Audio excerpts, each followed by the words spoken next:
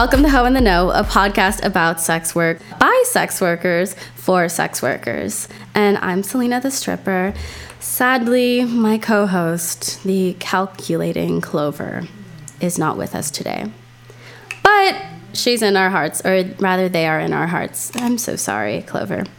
We're joined today by the stellar Starr Champagne. Who's here to talk about securing the bag URL versus IRL. Starr is a queer dancer, sugar baby, camera artist, and so much more. Generally, an amazing slut. So welcome. Thank you. How are you doing? I'm doing great. I've had a really fun time in New York so far. Awesome. Oh yeah, we're in New York, you guys. So this is podcasting on the road for Ho in the Know. We're a hoe on the road. Yeah, it's been a day. We came up here from one side of Brooklyn, and now we're on the northern end of Brooklyn. Well, I've been driving in Brooklyn. Yes, that's a new experience. It really is. Yeah, we've been spending time. Like yesterday, we went shopping for knockoff designer things. Oh my God, I got my Gucci bag. Yes. I got my Gucci belt. So it's like fully Gucci. The best part was whenever the guy for that particular little shop was like, we don't have belts in a smaller size, and then he just took off the buckle part and he just ripped out these scissors. Whipped out the scissors, he cut the leather, and then he was like, okay, now it's resized. And it fits perfectly now. I mean, now it fits perfect. I'm just honestly worried about it slipping out. I'm just well, then I'll just come back to New York and you'll just come back to New York and you're gonna find him at that one subway stop. So much more worth it than actually investing in the real one, I think so too. Mm-hmm. You have all of the status and none of that wallet burn. I am 100% for fake designer over real designer. And the process is great. I mean, just you find the right woman who's hey, I sell bags. Look at this piece of paper. Talk about hustlers. Yes, it's really amazing. Then a guy pulled up on a bike and brought us the two bags we were interested in looking at, and we made a selection. Yeah, and now I have this super cute bag that I did not pay that much money for. It's a pastel pink. If you see me post online with it, don't tell anyone it's fake. It's real. It's very real. Under club lights, everything is real. You know what? I always say when people ask me for my real name, I always say that Starr is my real stripper name. Mm-hmm. So this is my real fake handbag. It's my real fake handbag. It's really a handbag. Yeah, it's truly a handbag. It's not it's not a handbag. It's not fake. I haven't imagined this handbag. Yeah. Anyway, so welcome, Starr Champagne. Good to be here. I'm a big fan of this podcast. Big fan of the podcast. I've listened to every episode. Oh my gosh. Very honored. Yeah. Oh, the other thing that I meant to mention, because it's catch-up time, is I just did this ropes course last night. And it was very fun. And we learned the basic stuff, I think it's called a Somerville knot or a Somerville bowline or some shit like that. Somebody's going to correct me and inform me of how you actually say these things. But it was a lot of fun. And we used a couple of other knots, and it was very much just erotic macrame, which is actually the Insta handle of one of my good friends. Shout out to Kira. That's great. Yeah, erotic macrame. Because it's just all of these as simple loops and whatnot. And I realized that to do the whole tortoise shell thing, I mean, of course it's complicated and I'm a fucking amateur as fuck. But it was very I can figure this out. Yeah, there's a lot you can do as an amateur. You don't have to do the most complicated ties. Yeah. In order to be sexy. So I also found out that there's this group called Hitchin' Bitches. If you're in the United States, Hitchin' Bitches is this group for rope binding classes that are directed toward femmes. So only femme people allowed in this thing, and you learn all about I don't know if you specifically would call it shibari. But it's just rope plays type things, and how to knot and how to self-suspend and how to suspend your partner and whatnot in rope scenes. So I'm wow. So exciting. That's such an important kind of atmosphere to have for people, because I would love to go to one of those. Yeah, and I hear that there are chapters all over.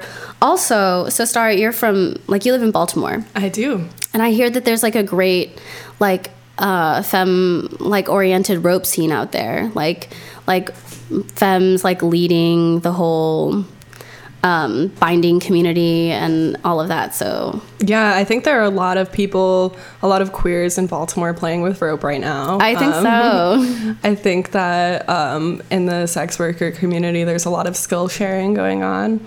And as always, like everything I've learned about sex work is from other sex workers. Yeah. And the same applies to rope. Yeah. But there's also, you know, a lot of like fun rope things happening outside of the context of sex work. Oh yeah, of course. Just of course. like kink There's and the kink community in just general. kink community stuff in general. Yeah. But it is always good to like have additional tools in your toolkit as a sex worker, because we tend to hop around. Totally. I've even seen strippers at the club wearing like shibari on their tops. Oh, really? Yeah. Oh, that's hot. I like that. I mean, I mostly see like people in harnesses and Yeah, I've seen like harnesses, for collars. sure. I see like a lot of harnesses, a lot of collars. Sometimes I wear collars. And then like I'll a do lot it. of butt plugs, like mostly like the jeweled butt plug. Oh yeah. Yeah. We were talking yesterday about like bedazzling like some kind of like Gucci or some shit on like Putting a butt like plug. the Gucci belt logo thing like on a butt plug. Oh, somebody needs Designer to make that right now. buttholes, That's like, my let's designer go. butthole. That's why you pay this primo price. And think of how much money you would make if you're like on the stage, you bend over and you whip out your Wow. designer butt plug. Yes. Everyone's gonna be like, ooh, Whoa. she's expensive. I think she's Chanel, actually. That's a Chanel butthole. That's a Chanel butthole. That's a Louis butthole. It's great. That's a Gucci butthole. It's a Gucci butthole. I think mine would be Gucci just because I seem to be on a Gucci kick. I mean, I like the Gucci vibe, you Yeah. know? It's very glam. Okay, so every episode we begin with a segment we call Historical Hoes.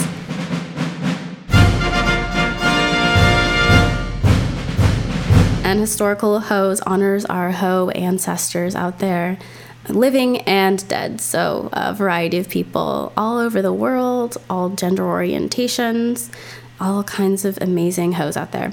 So this week we are not honoring a single person, but instead the group of sex workers who unionized and ran the Lusty Lady, a strip club and peep show spot in San Francisco. So I got my information from an article written by Lily Barana for The Atlantic, an article by Lauren Smiley in The New Yorker, another article called, a documentary called Live Nude Girls Unite, a documentary by Julia Query, and Chiz Film Jewish Movie Reviews. Somehow, okay, the Jewish reviews are all over talking about sex work in a weird way. Like, I don't Really? even understand. Yeah, like my last episode, I talked about Sheila Vogelkug, the oldest sex worker in the UK. Mm-hmm. And she, like, there was this massive article written by, the Jewish Times or something like that. And I was like, what? And also the way that they referred to her is like the octogenarian member of a liberal synagogue. Wow, that's a lot of words. Yeah. I know, like, they could have said that much more concisely. Right. And yet. I don't even understand. But what I that love means. it, though. Yeah, sure. Why not? Why not? That's the context. I do remember seeing this film, Live Nude Girls Unite. Oh, really? Mm-hmm. Oh, It's man. cute. You should watch it. I haven't watched it. I feel so bad. I'm, like, citing it, but also I have not watched You have it some yet. homework to do. I do. I have so much homework to do. Homework. Homework. Okay, so once upon a time, there was a shitty peep show / strip club in San Francisco called the Lusty Lady. It wasn't much, but it was like surprisingly feminist, and there was like a big like queer punky scene, and like it was very like humorous about the way that it handled things. Like there was like they had a mascot called the Master Gator. That's great. Yeah. Why don't we have a mascot? Why don't we? Why don't we have any mascots? So dancers also received an hourly wage. So I don't know if I want to call it not just dancers, but also peep show workers. It was primarily peep show. And like, so it would be like you go into the area and you can like pay the coins and people are behind the glass and you watch the show of Yes. like people dancing or performers like having simulated sex and stuff like that. They're in like a fishbowl. They're in like a surrounded fishbowl. by windows, basically. Yeah. Or wasn't it mirrors? It was like a mirrored fishbowl. Too. Yeah, and the mirrors are like the kind of mirrors that you can see through. One-way mirrors. Is that so? Actually, I don't even know. But you can kind of see the layout of it when you watch the movie. When you watch the documentary. Yeah. I remember that there was like fuzzy carpet or something, but it was just like this white fuzzy environment. Ugh. And I remember all the dancers talking like... about how like if one of them got sick, they would just all get sick because they're literally in a fishbowl with each other. I mean, that's how hours. it is, though. I mean, even in any strip club, it's like one girl is sick and then half of the club is knocked out. Yep.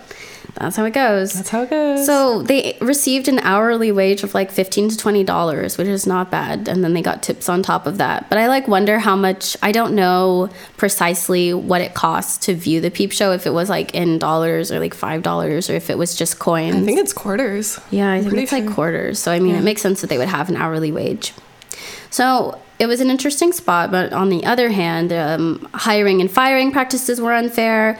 Workers would have their salaries reduced for being a few minutes late or missing a meeting, and they were not allowed to call in sick and denied health care benefits. Surprise, surprise.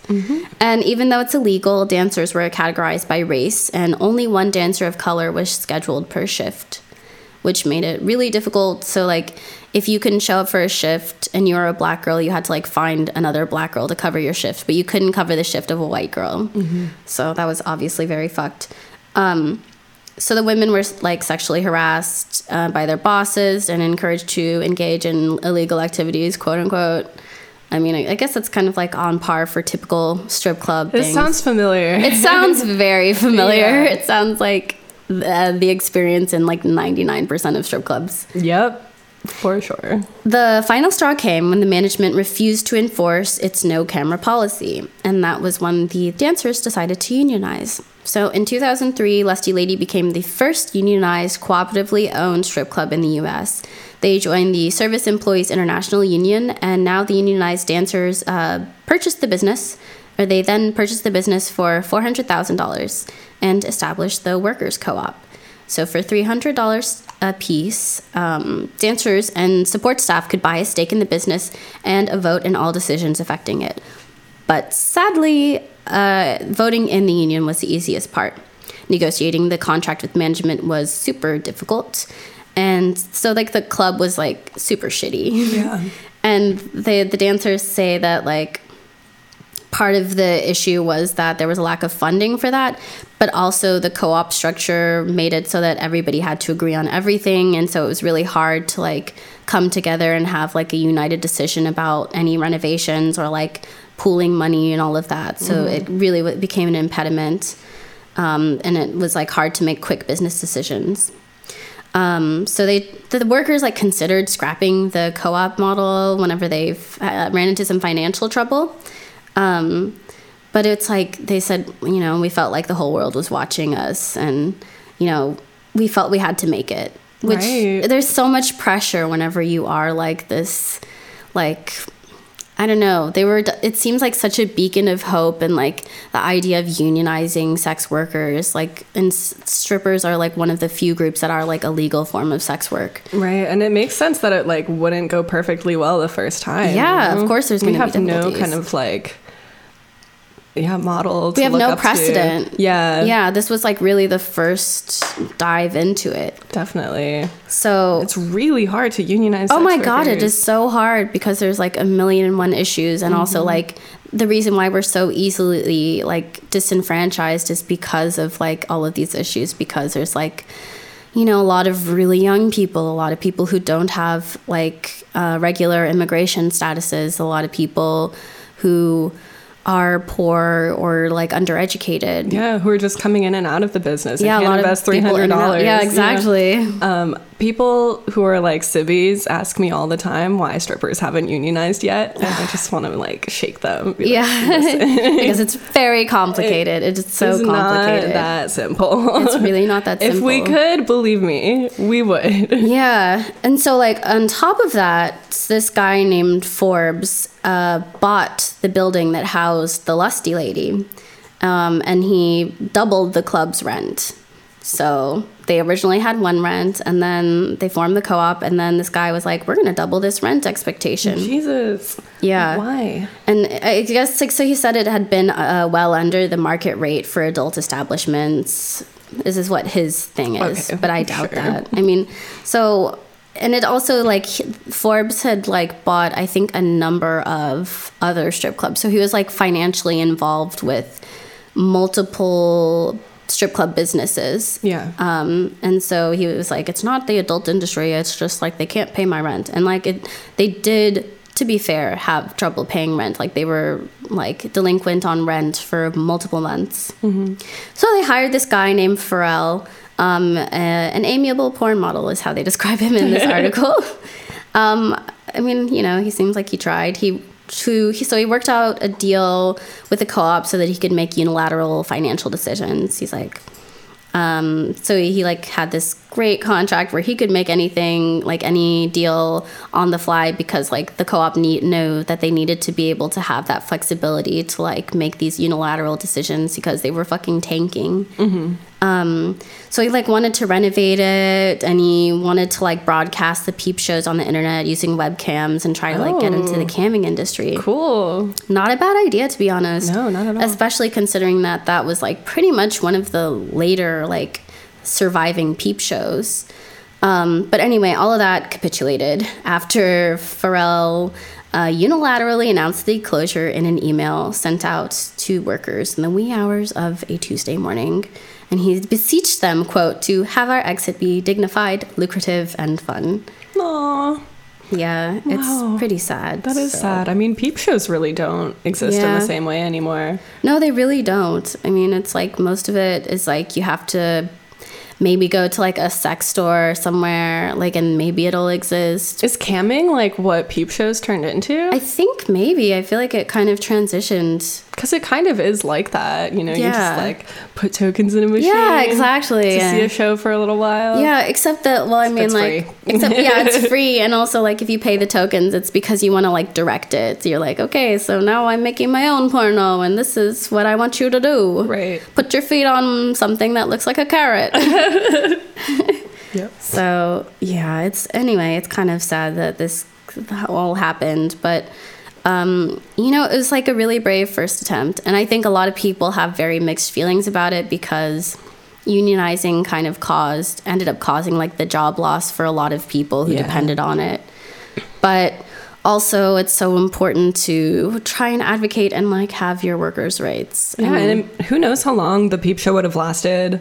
Yeah, I mean, it seemed like it faced like a lot of external issues, like culturally. Right, like just being a peep show. Yeah, you know, like being a peep show, having everything at arm's length. And I think one of the things that some of the articles mentioned was that like the peep shows were very much like nobody gets to tell you what you do. You only do what you want to do, and the dancers would just be like, "Ha, you're trying to get me to do something. I only do what I want to do," and that was so okay. Yeah, that's really nice that there's like not repercussions for that. Yeah, I mean you can say no. Kind of idyllic, but yeah. So that's the story of the Lusty Ladies. So shout out our historical hoes, the Lusty Ladies.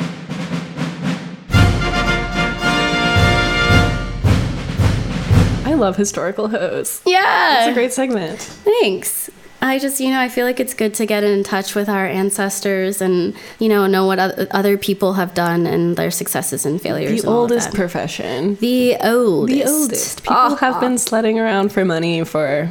Ever. As long as people have had genitals, yeah, and money, I guess, and money is involved. Or also, I mean, conflict resolution. I think of like bonobos, like having sex after like arguments or whatnot, and like solving like extra group conflicts through sex. It doesn't and have to orgies. be money. It's just like some kind of gain. It's a bartering thing. Yeah, bartering. I mean, it could be bartering. It could be like financial gain.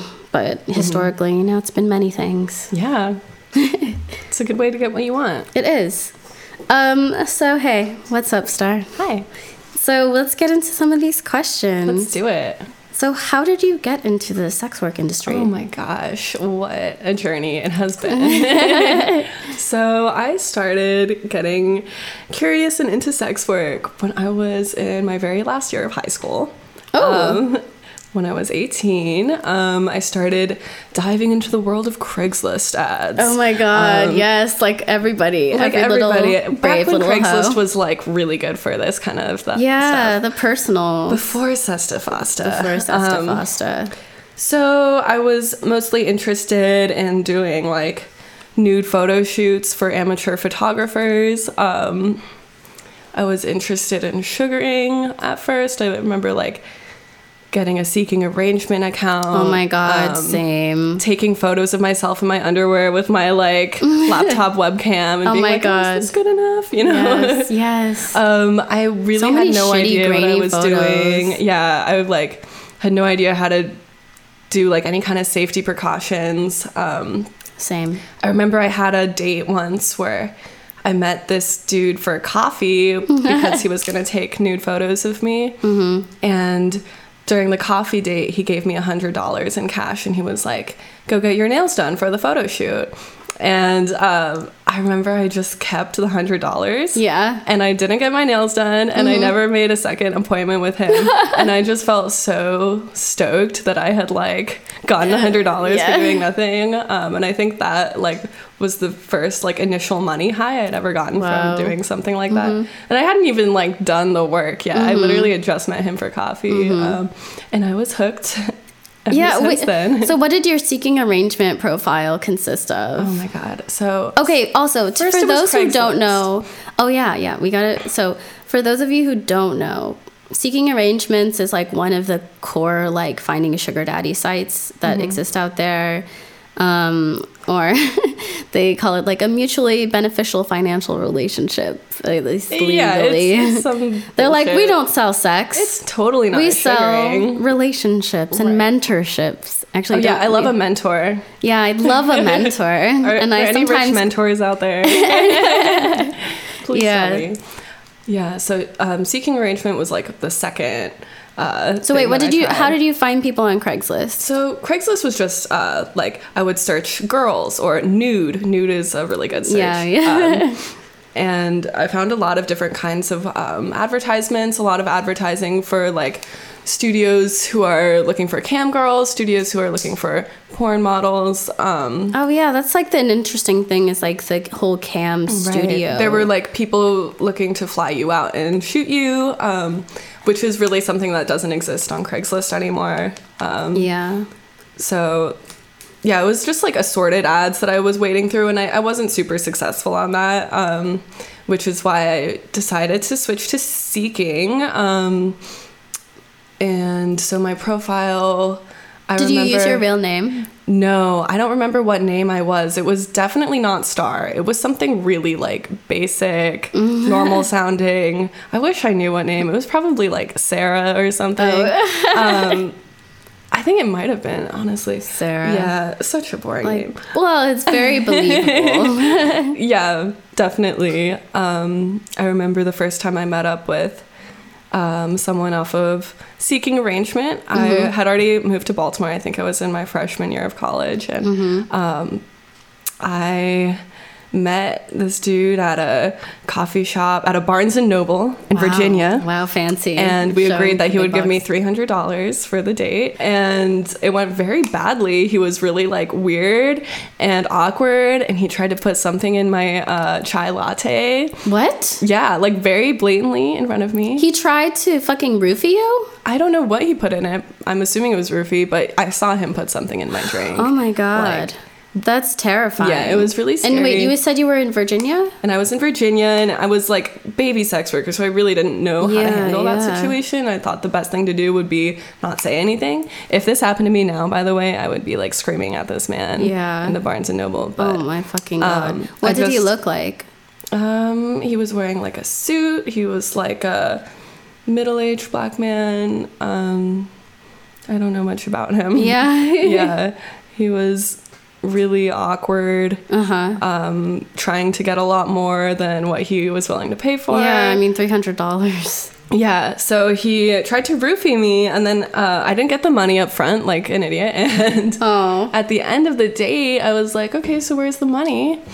and he gave me 60 doll hairs. Oh my God, no. And tried to kiss me. Oh my God. So we never met up again. It was a whole ordeal, and it kind of. So wait, did you go out to Virginia to meet him? Yeah, I had a friend drive me. And you were in Baltimore? Yes. Oh my God. You went to a whole other state. I did. No, I mean, like, fucking the same kind of shit has happened to me using seeking arrangement. To everyone, especially when you're, like, first starting and you don't know how to screen people or look for red flags. Because there's no vetting. There's no way to vet people. And, like, I didn't know this for a long time when I was starting to get into in-person sex work, but you can literally, like, pull out, say no, call people on their bullshit. Yeah. Like, if that happened to me now, I definitely would have, like, said something as soon as I saw him put something in my drink. Oh my God, it would have been over, but... Yeah, I mean, for me, it's still hard to speak up sometimes. Like, I guess I just have, like, a very... I don't know, I think I'm too soft, like, on people. Like, I'll just go away from the situation before I'll be like, what the fuck are you doing putting that shit in my drink? Right. And I think it would be amazing if I was more aggressive that way. I think it's hard. It's something you have to learn over and over. Yeah, that you have to unlearn. There are days when I'm good at it, and there are days when I'm not good at it. It's like, it's complicated. Yeah, it depends on so many things. Yeah, so... I mean, I remember, like, I made a seeking arrangements profile, and my first handful of people were like... This guy who's like, I'm into exotic girls. Oh, boy. You're black and what? Like, oh, my God. I feel like I've met him before. Yeah. He was, I mean, as you might guess, like a very regular potato-y white man with dark hair and certainly button-up shirt, nothing to write home about. And yeah, I like was shopping for sugar daddies in New York, and it did not turn out to be much better than anywhere else. Yeah, it's just a lot of people here. It's a lot of people. I had like one guy who I went on a date with, and he was like, I'm not making a lot of money right now, but I will be one day. And I was like, okay, so like, do you want me to invest in you? Yeah, what do you want right now? On? It seemed like he was like looking for a real girlfriend to like build, and I'm like, why are you on this site? It is clearly about financial relationships. A lot of these clients are delusional. They're so delusional. We need them to be delusional in and some you ways. do for sure, but it's just like it's so hard to vet people whenever you're like searching online for clients. Totally. So sugaring was like the first, sugaring and Craigslist was like the first kind of sex work I did. But after that, I kind of like decided to take things digital. So I think I took it in the direction of phone sex operator. Oh, me too. After that. Did you do it? I did it. I was a phone sex operator. Oh, wow. I was, and then I got into camming. How many hours did you put in, like, being on the line for people? I did it quite a bit. I did it while I lived in a dorm, and I had 2 roommates who I didn't know, and they lived on the rooms on either side of me, so I was in the middle, and they probably just heard me having crazy phone sex like every day, and were like, what is wrong with this girl? Yeah, they're like, why is my roommate so sexual and only on the phone? They had no idea that I was getting paid for it and that I wasn't like being genuine with these people, you know. Did you think you spent like if you had to put an hour amount on it, like 2 hours, 5 hours? It totally depends on if I got a good caller or not. So there was like a line I could be on where I was paid a lot less, but they just hook you up with people. Yeah. And then if someone saw my profile and specifically called for me, I would get paid a lot more. Oh, that's nice. So if I got a client calling me specifically, I would maybe talk to them for like an hour, and I would make enough money from that to feel good about it. Yeah. But if I was like just on the other line where I'm getting matched up with people who think that I'm just calling into a phone sex line as well, they don't know I'm an operator. Oh my gosh. I get paid significantly less. I think it was 30 cents a minute for that versus my rate of $1.99 a minute. Yeah.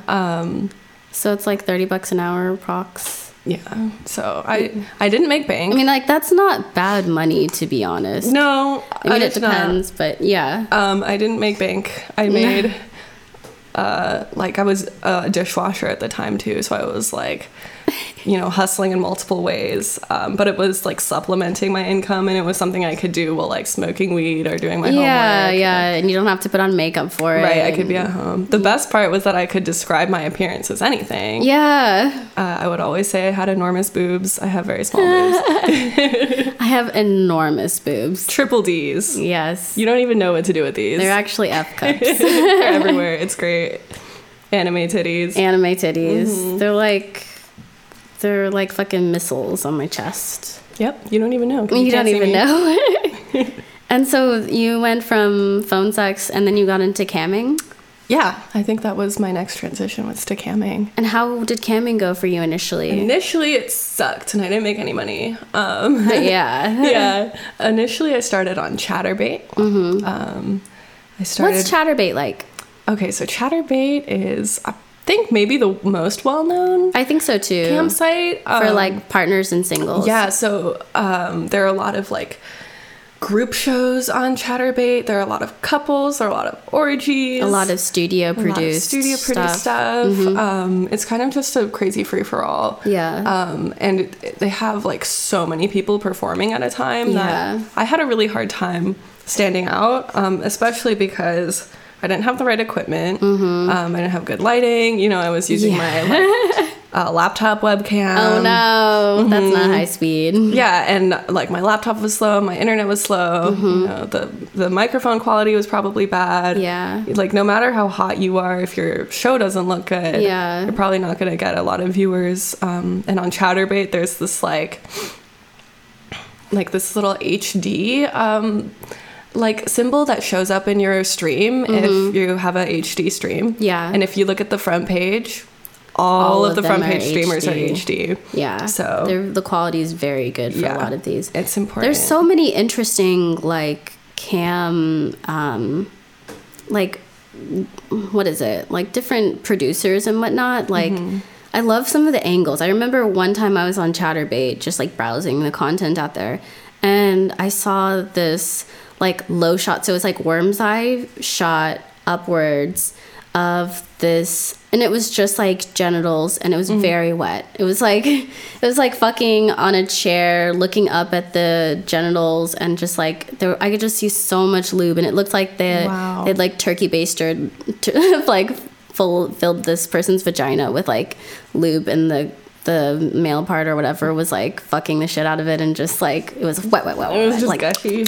Wow. Yeah, I feel like I've seen some very like extreme things on cam, which is like kind of the appeal of it. It's like, look at these people and their bodies who can like do things that I can't do. Like it's happening right now. It's happening right now. Yeah. So like, okay, so you have a Chatterbait account. I do. And then I guess I still do. I mean, I did too at a time. I actually do, but I don't ever answer those emails or like get back into it. So Chatterbait was like only sometimes successful with me. I was camming with people who I wanted to sleep with, my partners, other cam girls, and I noticed I was like more successful when I was doing group shows, but honestly part of me was just like getting off to it. Like I am a little bit of an exhibitionist. I didn't mind that like a lot of people were watching me. I thought it was kind of fun. But I wasn't making money off of it for like the first. Oh my god. Yeah, I did it for like a couple months, not making very much money, and then I got into stripping and kind of forgot about it for a little while, and then got back into it maybe in like December or November of last year. So. And wait, do you use Chatterbait now? No, I don't use Chatterbait anymore. What do you use? You can find me on Spank Chain. Spank Live. And you can also find me on my free cams. So like what's the difference between Chatterbait, Spank Chain, and my free cams? Oh my gosh. Okay, so we already talked about Chatterbait a little bit. Yeah. That's okay, so like just to kind of like clarify. So in Chatterbait, you have like your room that you create, which is like your live video, and then there's like an ongoing chat on the side of like the streaming video that you see, like you see yourself and whatnot, and people can tip you. And people can tip you, and if they have like tokens, and they're able to like message you. I don't know if it's like private or if it's just within the group. I forget. You can allow privates if you want. I turn them off and I charge for them. Yeah, definitely. Yeah. But so there's like a token conversion rate that I think is really important to mention. Yes. So 1 token to a cam girl is 5 cents, and that's not what you're buying it for. No, you're buying it for like $1, aren't you? Something like that. I just bought some tokens recently, but I think it was like 500 tokens, which for me as a cam girl would be $25, and I bought it for like $40. Oh yeah, so yeah, it's quite a difference in what the viewers are spending versus what the actual cam girl is making, or cam model. I mean, so many like tippers like to only tip like 1 token. Yeah, they think it's cute. It's like you literally just threw a nickel at me. Exactly. Or like they'll tip like, 1 token but like 10 times in a row just to be like, listen to me, like pay attention to me. Yeah. It's cute, but you have to do it a lot in order for me to be impressed. Yeah, I really don't care for a long time. Like, you should at least tip me in 10 token I mean, a lot of camming is pretending that you're like enthusiastic about very small amounts of money being thrown at you. Yeah. So let's get into some of the differences between these sites, because the token exchange rate is something I want to mention. So I use Spank Chain. Spank Live is an amazing kind of newer site that operates in cryptocurrency. Oh. So I get paid in their version of tokens is called Booty, and Booty is the same as Ethereum. So I get paid in Ethereum, which is a cryptocurrency similar to Bitcoin. And because they're doing this site in cryptocurrency, my payout is 95%. Wow, that's amazing. It's really good. That's such a better rate than like the standard sites. So 1 token being 5 cents on a Chatterbait is nothing compared to Spank Live, where 1 booty is $1. Okay. So the smallest amount that someone can tip me is $1. Okay, which is so much more reasonable. Like that's so like much more reasonable. Getting into stage tip levels. Yeah. And people who are into cryptocurrency who have found this site tend to be more comfortable spending that kind of money. Yeah. It's a lot less traffic than Chatterbait. Really? The most people I have in my room at a time is maybe like 8 people. Oh, I might even be the only person streaming at a time. Really? So it's like very like ground level. Yeah, it's in beta still. Wow. But I still make the same money on that site as I do on my free cams. Really? And I can expect to make good, consistent income. And okay, so can you do partnered, or is it just like single, solo? Yeah, you can do group shows. I perform with, shout out to Bailey Stone, all the time. I've also performed with Lila Thorne, shout out, on Spank Live. And the models, because there's only a couple of us, I'm friends with a lot of the other performers just through like going into their rooms and being like, hey, how's your day going? It's a cute little community. We all look out for each other. That's sweet. Yeah. It's really nice. I love Spank Live. So what about My Free Cams? My Free Cams. My Free Cams is more similar to Chatterbait, except they don't allow men. No male performers. No male performers. And it's very like girl next door, kind of like, we want to know your personality, like we want to talk to you about your life, and we also want you to jerk off, but I feel like they really want to know the individual more, so I feel like I'm on MySpace when I'm on my free cams. Like, just the layout of the site is super old. I mean, it's very old school looking. Old. It's like they have not updated that coding in ages. So, but I get a lot more viewers because there's a lot more traffic. Do you ever like recruit people to Spank Chain? Is it Spank Chain? I've never done that. No, I usually am streaming on both at the same time. Oh, that makes sense.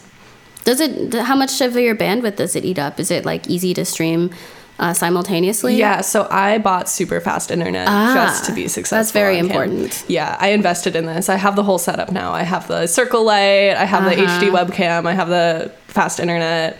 I even have like a section in my room devoted to being my cam setup so that I have somewhere to work other than my bed. Yeah, I remember whenever I was camming, I had like I brought a light kit, and so I would just like have to set up the lights all over the room. Like me and my partner would like put them like strategically around so we wouldn't have too much like cast shadow. But then like there was problems with like being really blown out in the light and just like all of this extra stuff. I kind of love being blown out by the light because then they can't see my flaws. I mean, I also wonder how it translates because, I mean, we see one image streaming and then I wonder, like, if the quality is different on their end. Yeah, it's hard to say. Yeah. Definitely. So, like, what's some interesting requests that you've gotten? Oh, my God. So many. So, on my free cams, I'm able to do private shows. I also sell Skype shows. Oh, yeah. Skype shows are better, honestly, because it's like you get the money directly. Yeah, totally. I love doing Skype shows. Yeah. So, let's see. What have I had? I've had some weird requests. I have a Fin sub on cam. Oh my God. Shout out to my Fin sub. Hell yeah.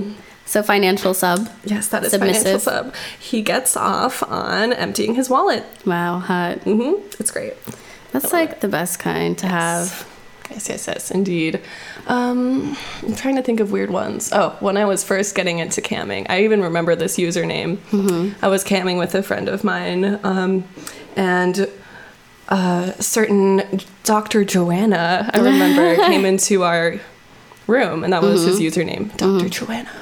And he wanted us to do like endurance play. So we had to stand on one foot for as long as we could. Oh my God. Do as many jumping jacks as we could. Like exercises, but like the endurance of these really simple exercises. And were you like what's his kink? In clothes? Like I think I was either naked or mostly naked. Yeah. Like I'm always in lingerie when I'm on cam. I'm never like just normal in my street clothes. You know? I always do it up. But well, you have like a thing that you mentioned to me privately, which is like you do like a sweater and stuff and panties. Yeah, like sometimes I like to wear like a t-shirt. And just very like an girls oversized next t-shirt door. and some panties because I'm like, girl next door. It's believable. Yeah, it's like, you know, like I'm your girlfriend and I woke up in your apartment like this. I'm wearing your shirt. I'm wearing your shirt. Yeah, it's really, you can kind of control your image however you want. I just love underwear. I love it. I have so much of it. I think my favorite part of sex work in general is just putting together the look. So I really go for it with all my shows. Oh, you do, for sure. I do. Well, I mean, in general, you do. I wear a very long wig. You know, it's a whole transformation. It's a whole transformation into Starr. Yes. How can you like describe Starr? Yes, so for those who don't know, Starr Champagne, she is that bitch. She is bratty. She wears a lot of pink and glitter. Pink is definitely like a staple of Starr, I would say. The reason why I got the name Champagne is because I sell so much champagne. Wow. Yes. Starr sells the bottles. Yes, and the glasses. I love drinking champagne at the club, so it's another trait. I'm really like flashy when I'm at the club. I'm doing like all this crazy pole work and you're like always hair flips. Yeah, you're in like silver or like, you know, like metallic shiny. Yeah, I like metallic shiny stuff. I always have something Starr shaped on me. I have my God. Starr earrings, Starr bra. And last Halloween, let's talk about it. I was Patrick Starr. Yes, you were Patrick Starr. And my friend was SpongeBob, but like stripper version. Yes, at the strip club. It was really hot. It was so like funny. I got it. It was amazing. So we also convinced the DJ to put on the SpongeBob trap remix. Wow. And we did a routine where SpongeBob was spanking me with a spatula. Oh my God. It was so hot. That's beautiful. But all these old men at the club hadn't seen SpongeBob and had no idea what we were doing. Yeah. They had no idea what we were. It was so funny. Wow, like what a generational gap moment. I know. It's amusing, honestly. I mean, did the other dancers get it? I mean, that's what matters. That's what matters. Truly. They thought it was so funny. Like, I mean, it's like you're hot. That's all that they came for. Yeah. The other stuff, it's for us. They did not understand why I looked the way I looked, but like, it was fine. Why? No reason. Like a Patrick Starr. I'm Starr. I'm Patrick Starr. Come on. Yeah, it was perfect for me. So whenever you're camming, do you like masturbate and do like sex stuff, or what do you find yourself doing mostly? I do. You do sex stuff. You do the sex stuff. But I also don't do sex stuff. It depends. So I set up my rooms kind of goal-oriented. So whether or not I get off is up to the viewers. Yeah. I start out with my first goal being titty time, and that's when I get topless. And then my second goal is naked. And then my third goal is usually some kind of sexual thing. If I'm solo, maybe it's toy play. If I'm performing with someone else, it's maybe us doing something to each other. But the third goal is like definitely sex in some way. Some sex and some then sexy stuff. And I define sex very loosely. Oh, yeah. I mean, I feel the same way. Yeah. Like, just for other people who are maybe not as open, how are the ways that you would describe sex? Anything stimulating, anything involving toys, anything involving genitals, or maybe like kind of like kinky dynamic. I don't know. It doesn't even have to involve genitals. Yeah. But it can. It can. And it can do often anything. does. Yeah. So much. So much. Yeah, so I do a lot of different stuff on cam, and sex is definitely one of the things I do. But So do you have do you get off very much, or do you feel like you fake the orgasms at after a point? that's a good question. I enjoy genuinely getting off on cam. I think it can be a really rewarding part of the work for me. That oh shit, I just came and made $100. Wow, I got paid to do that. That's crazy. That's great. And I like that. I can't say that I am able to come every time that it's demanded of me. So I mean, it's also it's kind of grueling a lot of times. Yeah. You're on cam for hours. Yeah, I am on cam for hours, but I'm not jerking off the whole time. Yeah. It's only for short bursts usually. And I have faked orgasms on cam, and there's nothing wrong with that. Yeah. It's something you got to do sometimes. But I've had a lot of real orgasms on cam as well. I had a lot of real orgasms too, and it was just after a while it got to be exhausting. Yeah, totally. It's oh man, another one. Another one? Are you kidding me? Yeah. I mean, so how did you build your fan base? Lots of work. Yeah, I think people don't understand. Without any fan base. I think just having literally any kind of social media platform. I have Twitter, I have OnlyFans, I have Instagram, I have ManyVids, I have FetLife, I have literally anything, you name it, I got it. And the links to all my other pages are on that page. Yes. You have to have this link wormhole. It's I have so many links. You can find me on anything. Link chain. It is. So I think I got my clientele just by being on cam regularly. Yeah, and that's by very important. Being plugged in on all of these different platforms. There's so many different platforms that relate to others. If I want to advertise my shows for Spank Chain, I probably need to do that on Discord, which is something I don't know much about, but I just started using. But if I want to advertise Discord, oh my god, don't make me explain Discord. I don't even know that well. I think people use it for gaming. Okay. Or it's just a forum platform. Does anyone know what Discord is? Does anybody know? Phone a friend. I just know that I can I've been told that I should be doing Twitch more too. I've heard that's maybe that's the gaming one. Twitch is the gaming. Yeah. I think that's streaming. It's streaming. Discord is more about talking. Yeah. Okay, well that makes sense.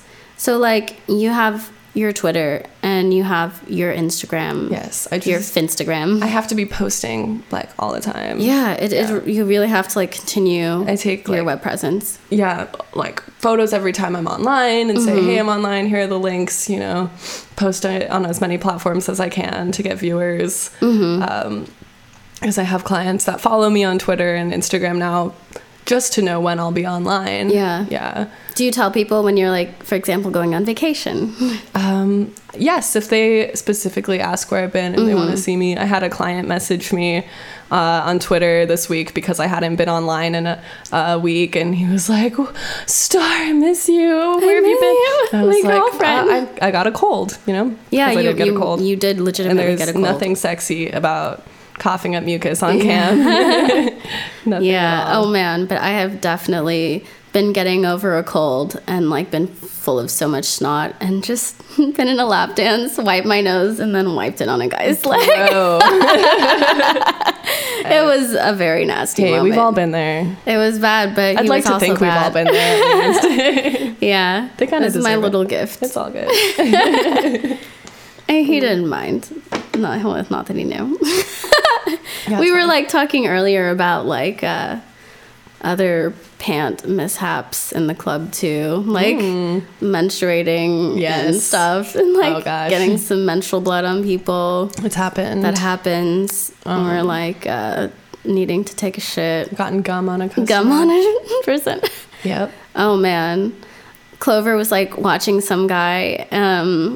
There was like a giant piece of gum on the chair. Oh, this was in the podcast, wasn't it? Yeah. And he's like sat in it. I'm like, I love that. I had a similar experience actually when my sugar daddy was visiting me in the club one time. There was a customer being very rude and just coming up to me while we were sitting together. Like I was with my daddy, we were having a conversation. This customer keeps on coming behind me and like touching me and being like, hey. Well, I'm clearly busy with someone. Yeah, it's like, stop touching me to begin with. So while he was up in the bathroom, my sugar daddy takes this big glob of gum out of his mouth and puts it in the chair that he was sitting in. Oh, man. And he comes back and sits down in that chair. Oh, God. Thank you. Shout out to sugar daddies who take revenge for their sugar babies. Who take some revenge. It's very sweet. Yeah, except fuck that guy now. But yeah, whatever. Except fuck that guy, you know. It's sugar over. daddies, they come, they go. We broke up. But it's fine. Yeah, that's a whole thing that we're going to talk about. So you are camming how many days a week? It totally depends. So I'm a full-time sex worker, full-time stripper, full-time cam girl. I have a lot of work to do. I like to space it out so that when I'm exhausted from stripping, I can just stay at home all day and like still make some kind of money.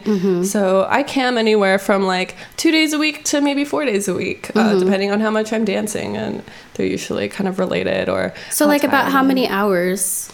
So when I'm camming, I try to stay on for like 5 hours. Yeah, so that's like pretty much a full work day. Yeah. Like 5 hours is a very long time. Yeah, totally. I've stayed on for longer if I'm really feeling it. I've stayed on for a lot shorter if I make all my money at once. Wow, yeah. It's kind of depending on what my goal is that day, how tired I am. I love that I can self-determine these things. So like, can you describe like the process, like from login to log out? Well, login isn't even the beginning. Oh, okay. Because before I log in, I have to set up everything. I have to put on my wig, put on my makeup, pick out an outfit, set up my lights, set up my laptop, set up the webcam.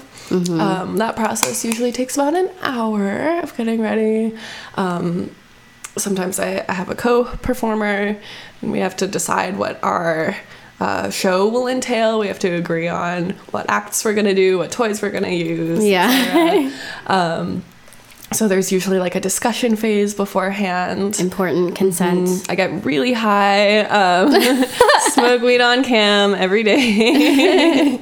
Yeah, that's also the nice part about these sites is that is a nice thing. I can just hit my bong while streaming. Oh my God. So I remember one time I was like smoking weed on cam, and I feel like there's been a time where like people were getting shut down for that, but now that like there's so many it depends on the site too. Chatterbait will shut you down for that. Yeah. I think I was on like my free cams doing this, and I had this client who was like, I want you to smoke with me, okay? And so like we were like smoking with each other. He was like smoking this special like water pipe, and I was like, oh, what is this? He's like, it's crack. What? So he just had like a couple hour session, like private, of him just like smoking crack with me. That's funny. Like he was this like lawyer in California, like talking about like it's really nice, like the smoke is really thick and pretty, it's different than marijuana smoke, want to see? I was just like, wow, that's interesting. He'd like show me his puff of smoke and be very proud of it. You know, I've done the like we're smoking at the same time thing before, but I've never like had someone specify what they were smoking. That's cool. I guess you never quite know, but he was quite proud of it.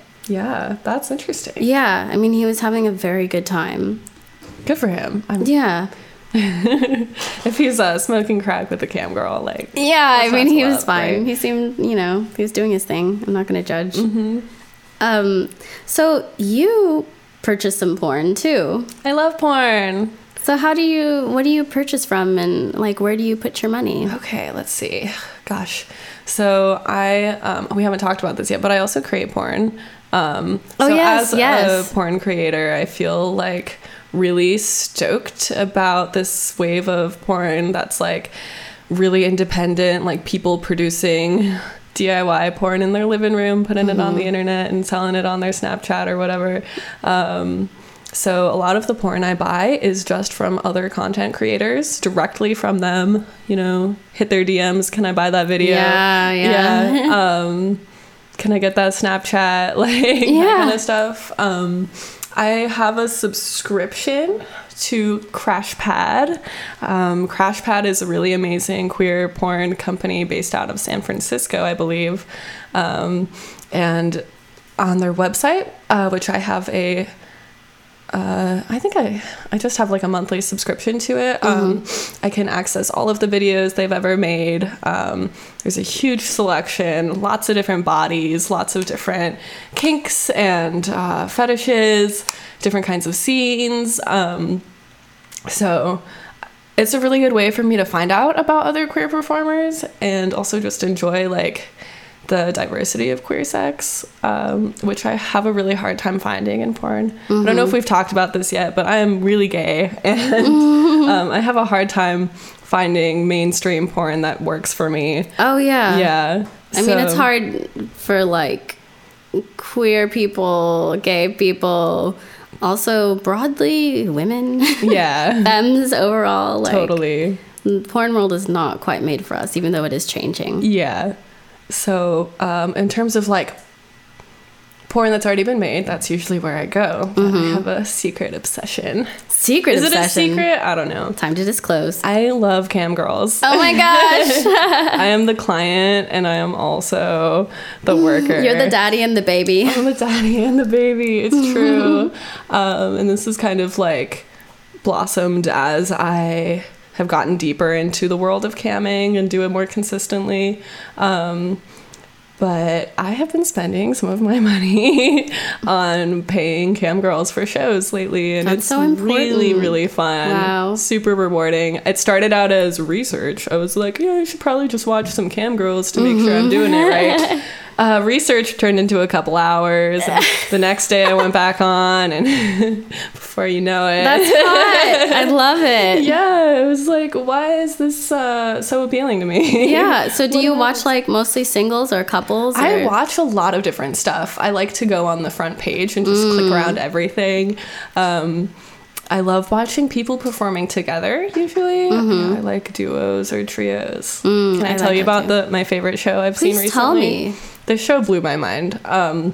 So it was a show taking place in a kitchen, and there were 3 beautiful naked girls in the kitchen. 3 or 4. It was a lot of them. And they each had beautiful, like really unique shoes on. Like one of them was in these like high top platform white sneakers. One of them was in orange stilettos. Like they all just had really cool footwear, but completely butt naked other than that. And they were just squatting on the kitchen floor squirting. What? Like on command. Just like buckets of squirt everywhere, all over the floor. Wow. It was so impressive that they could all do this like at the same time. At the same time, they were synchronized? Command. Yeah, they were synchronized. Who's giving the command? I think it was like that the show was going so well and they had hit 1, that goal. 2, 3, squirt. Well, not quite. Like it wasn't lined up quite like that, but they were in unison. Were they facing you, or were they like facing? They were facing the camera. Oh, okay. Yeah, so they were like actually doing it. Like you could see. And were they touching themselves?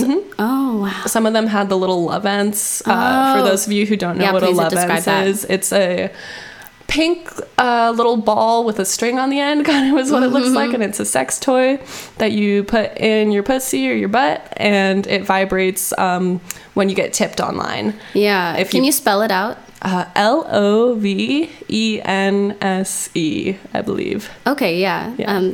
So if you want to like search that, that's such a great incentive to get people tipping for shows. Yeah. Is having those kinds of vibrators, because it's like it's a very direct like, you tip, I vibrate. and then you just moan more like, oh yes. Even that 5 cents will go somewhere with 11s. And that's why people donate in like 1 token intervals. Yeah. The funniest part is having to react when it's like that low of a vibration. Like, wow. Oh my god. I barely feel it, but this isn't really vibrating. Yeah. Yeah, that was like definitely my favorite cam show I've seen in a while. It was really cool. What's a surprising challenge that most people don't consider about camming? About camming? I mean, there's so many surprising challenges. I think like just the amount of work you have to put in before you really start profiting from it. Or even before you log in. Yeah, because when I was camming for the first couple months that I was doing it, it's been 2 years since I got into camming with, you know, long breaks in between. But when I was first getting into it, I literally made nothing. Like I made maybe, you know, $50 was my best day. Yeah. And it was fun, but it like was not worth it for me at all. And it took some like space for me to take a break from it, learn another hustle. I think learning stripping actually made me a better cam girl. And then get back into it with a more serious lens, being able to really invest in the equipment I needed and the time that I would need to do it. I mean, really, like stripping is a great like launch pad to have the financial means to do some other stuff. It really helped.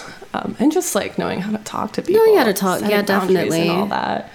Yeah. So I think that's something that a lot of people don't understand is it is not easy by any means. No, even it's if a you full-time get job. to work from home, like yeah, there's just so much that has to go into it. There's so much preparation. Other thing, your content will be stolen and uploaded to the internet no matter what you do. No matter what you do. So if you don't want people to be able to find your face, don't cam.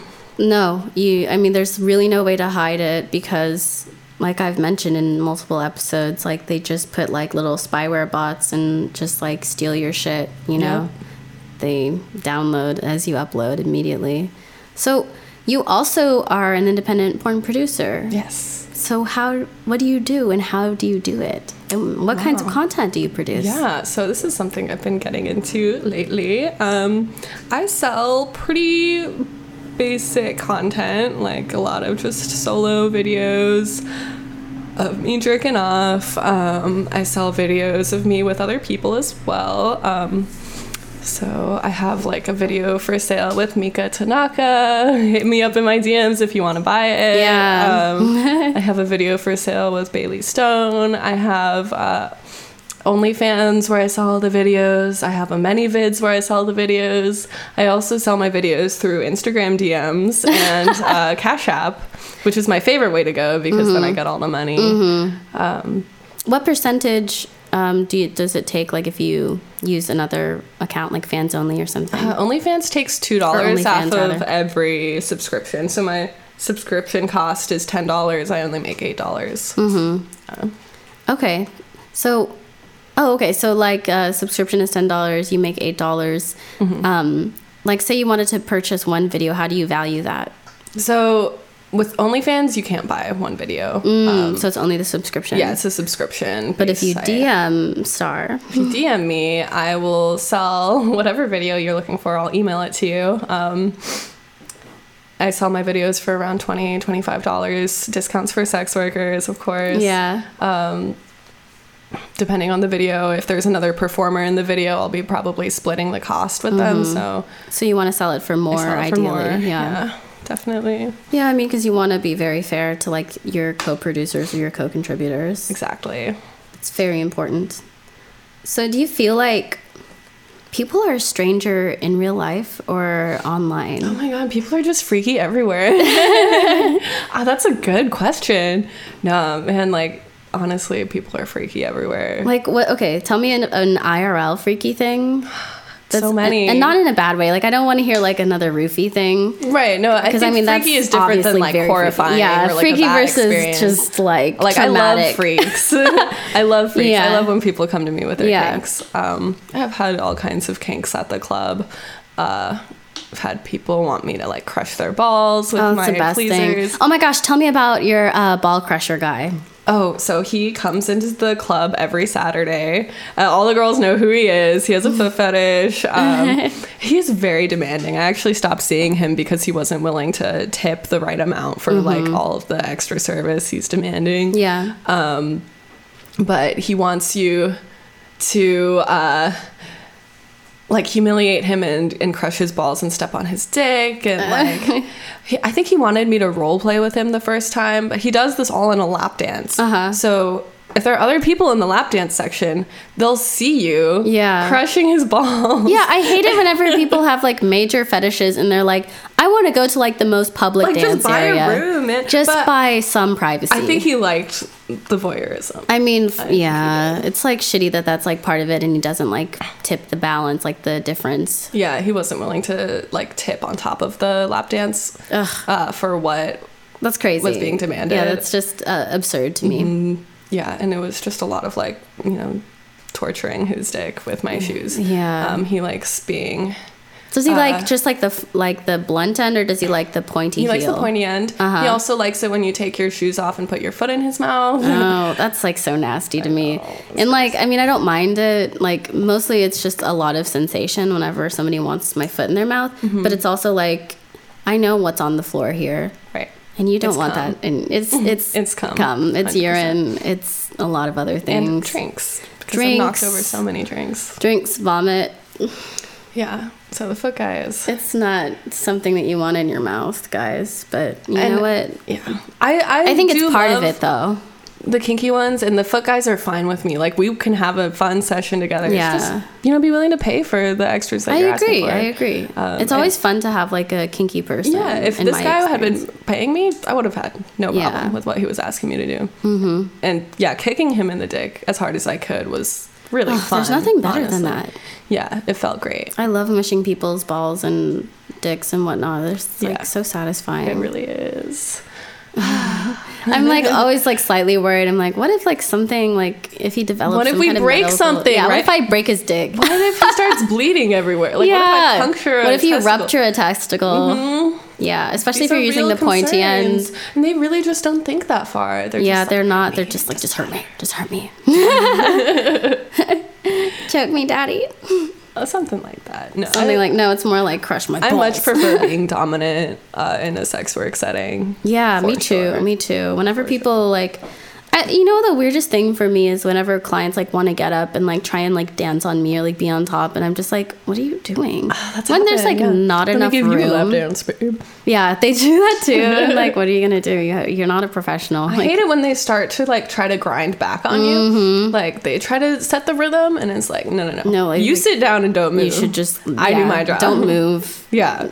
This is you don't have to thrust your hips. You're I'm good. the dancer. Yeah. When they start thrusting, I'm like, you need to chill. Yeah. Like sometimes like people will like thrust me off of their lap. I'm like, what? Is this not what you wanted? Like, I don't think you understand. Like, you have to like help me by holding me in place if you're gonna like be this wild. Right. Yeah, I'm not just like Velcroed onto you. If only. So it's time for a commercial break. Ooh. It's time for breakfast. Some say it's the most important meal of the day. But are you really ready to break the fast? You made it through 8 hours of not eating already. Why stop there? Scientists recently discovered that breakfast is in fact not the most important meal of the day. The study suggesting we're all comprised of data manufactured by the cereal industry. It's time to take down Big Cereal and hold these crooks accountable. Every morning I start my day, I take a big breath of air, and I feel ready. No more cereal and milk. I don't need dessert shavings in a pool of milk, and neither do you. Today, we're holding a no fast breaks rally at the General Mills HQ, and we need you there. It's time to take down the tyranny of Big Cereal. Join us August 25th, 2019, and march with us to tell Big Cereal we don't need no fast breaks. Bruh, I love breakfast. I do too. It's my favorite meal. I love breakfast. I eat breakfast always. There's nothing wrong with breakfast. I just ate breakfast, actually. Oh. I had a croissant. Yeah, it was delicious. So let's do like a quick text from clients. You have any text from clients? Shit. Let me go into my vault. So while you're looking for that, Go ahead. I have a recent client who's a chiropractor who came in, and I really needed a massage. And I'd been like considering paying an actual chiropractor to like rub out my knots and like pop my back and shit. But then this man walked into the club and he was obviously not buying dances. I like saw him shooing away people. So I was like, I'm not going to talk to him for money, but I will accept a back rub from this man. And it was because Clover came up and was like, that guy won't buy a dance, but he is a chiropractor. So anyway, I like let him rub me down in the club for like 30 minutes straight, like a 30-minute like back alignment situation. He was like pushing like my vertebrae in line and stuff like that. It was like, this is what I needed. And I was like, why don't we have this at the club normally? Like having like sports masseuse type shit, because we're essentially like professional athletes, like what we do, and like having a sports massage would be so helpful. So anyway, we exchanged numbers, and now he sent me this like the quote brain gym activities sheet, and this is pretty much like taken straight out of what feels like my elementary school textbooks, and he like circled various things that I should do. So like one of them is like doodling, another is belly breathing, and then he's did like this cross crawl one. Sipping water is like his primary goal though. He's like, you need to be sipping water. Something called brain buttons. Anyway, I'm gonna post this somewhere so that you guys have an idea of like the amazingness that this chart is that he sent me. And then he like has been texting me intermittently, remember to continue to drink plenty of water. That's excellent. That's so funny. It's like very core advice. The genuine concern for your well-being. He's really concerned, and he's like, you need to drink a lot of water, okay? He's told me to drink water so many times. So obviously I'm really dehydrated or something. I'm just like wading through these texts right now. I wish you guys could see just the sheer volume because of numbers I have in my phone. You separate people into like Google chat numbers. Yeah, so if you're a client listening, sorry, you don't have my real number. You have my Google Voice number. Oh my gosh, one time saw that I was using, a client saw that I was using GChat and was like, and saw me typing in like a different messenger. He's like, oh, I guess you're using a different messenger for me, like not like out of my phone. Like, yeah, you're a stranger. I like, you're a strange man. Sorry. Sorry, I care about my safety. Sorry about that. Yeah, it's a safety precaution. It is. There's nothing more, nothing less. It's good to have like a difference between work and like all the other contacts in my phone. Yeah, I get confused otherwise. And I have way too many numbers to keep track of. Oh my God, I have so many numbers. Like at this point, I have to differentiate between clients by like little details like this is Bob from Vegas, or this is not the mean Tom. Yes. Or like this is like... My technique is I always give the client my number and I say, text me your name, because one, I suck at names and I definitely have forgotten their name at that point. Yeah. And two, I can't save the contact in my phone, otherwise it'll save under my real contacts. So that's the only way I can know who I'm talking to. But the other hard thing is like, you're gonna get like a million different Robs in a night, you know? So you're like, which of the Robs that I met today did I give my number to, and what do you look like in any way? Like, yeah, they're all named the same. They're all the same names. It's ridiculous. It's really hard. I know so many Robs. Yeah. The one text I'm looking at right now is from a Michael. So Michael texted me his name. And then like the next day, I'm assuming I met him at the club. So the next day he says, too much fun. And sometimes I like to just say weird shit to like fuck with customers to see how they're gonna react. And I was on my like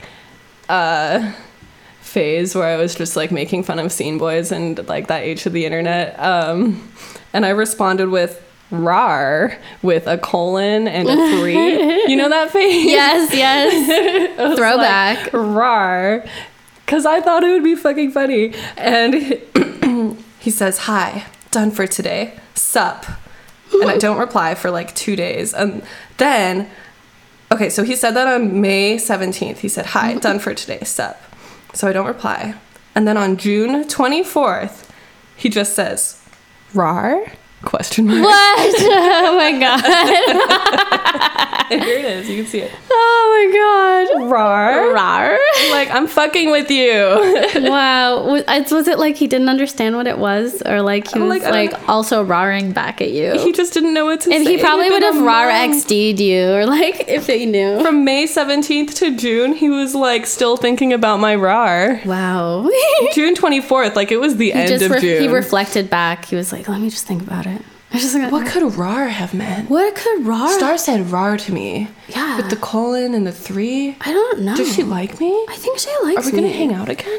Is she gonna suck my dick? I think she like suck my dick this time. I mean, she said rar. I'm like, yeah, exactly. Oh man. Okay, well that was text from clients, you guys. And this has been another episode of Ho in the Know. So where can we find you, Mr. Starr? Oh my God, you can find me literally everywhere, but I think the best place to find me would probably be my Instagram, which is Starr_champagne. Starr with 2 R's. Starr. STARR_champagne. It's a private account because I've been shut down many times, but please follow me and I will accept your request. Excellent. So please follow Starr. I am Selena the Stripper. You can follow me on Instagram at prettyboygirl. Please support this project on Patreon at The Real Pretty Boy Girl. Please donate like $5. That would be amazing to keep this afloat because I have to pay for all of these episodes right now. So thank you for tuning in to another episode, and stay slutty. Stay slutty. Stay slutty. Hot girl summer. Hot girl summer. It's not over yet. It's not over yet. Oh, you know, I want to like have another phrase like if you're a thought, then you've probably thought about social media representation. I don't know. All right. Thoughts you think. Thoughts you think. All right. Thoughts. Anyway, have a good one, you guys. Bye. Bye. More money, I want your money. I want more money.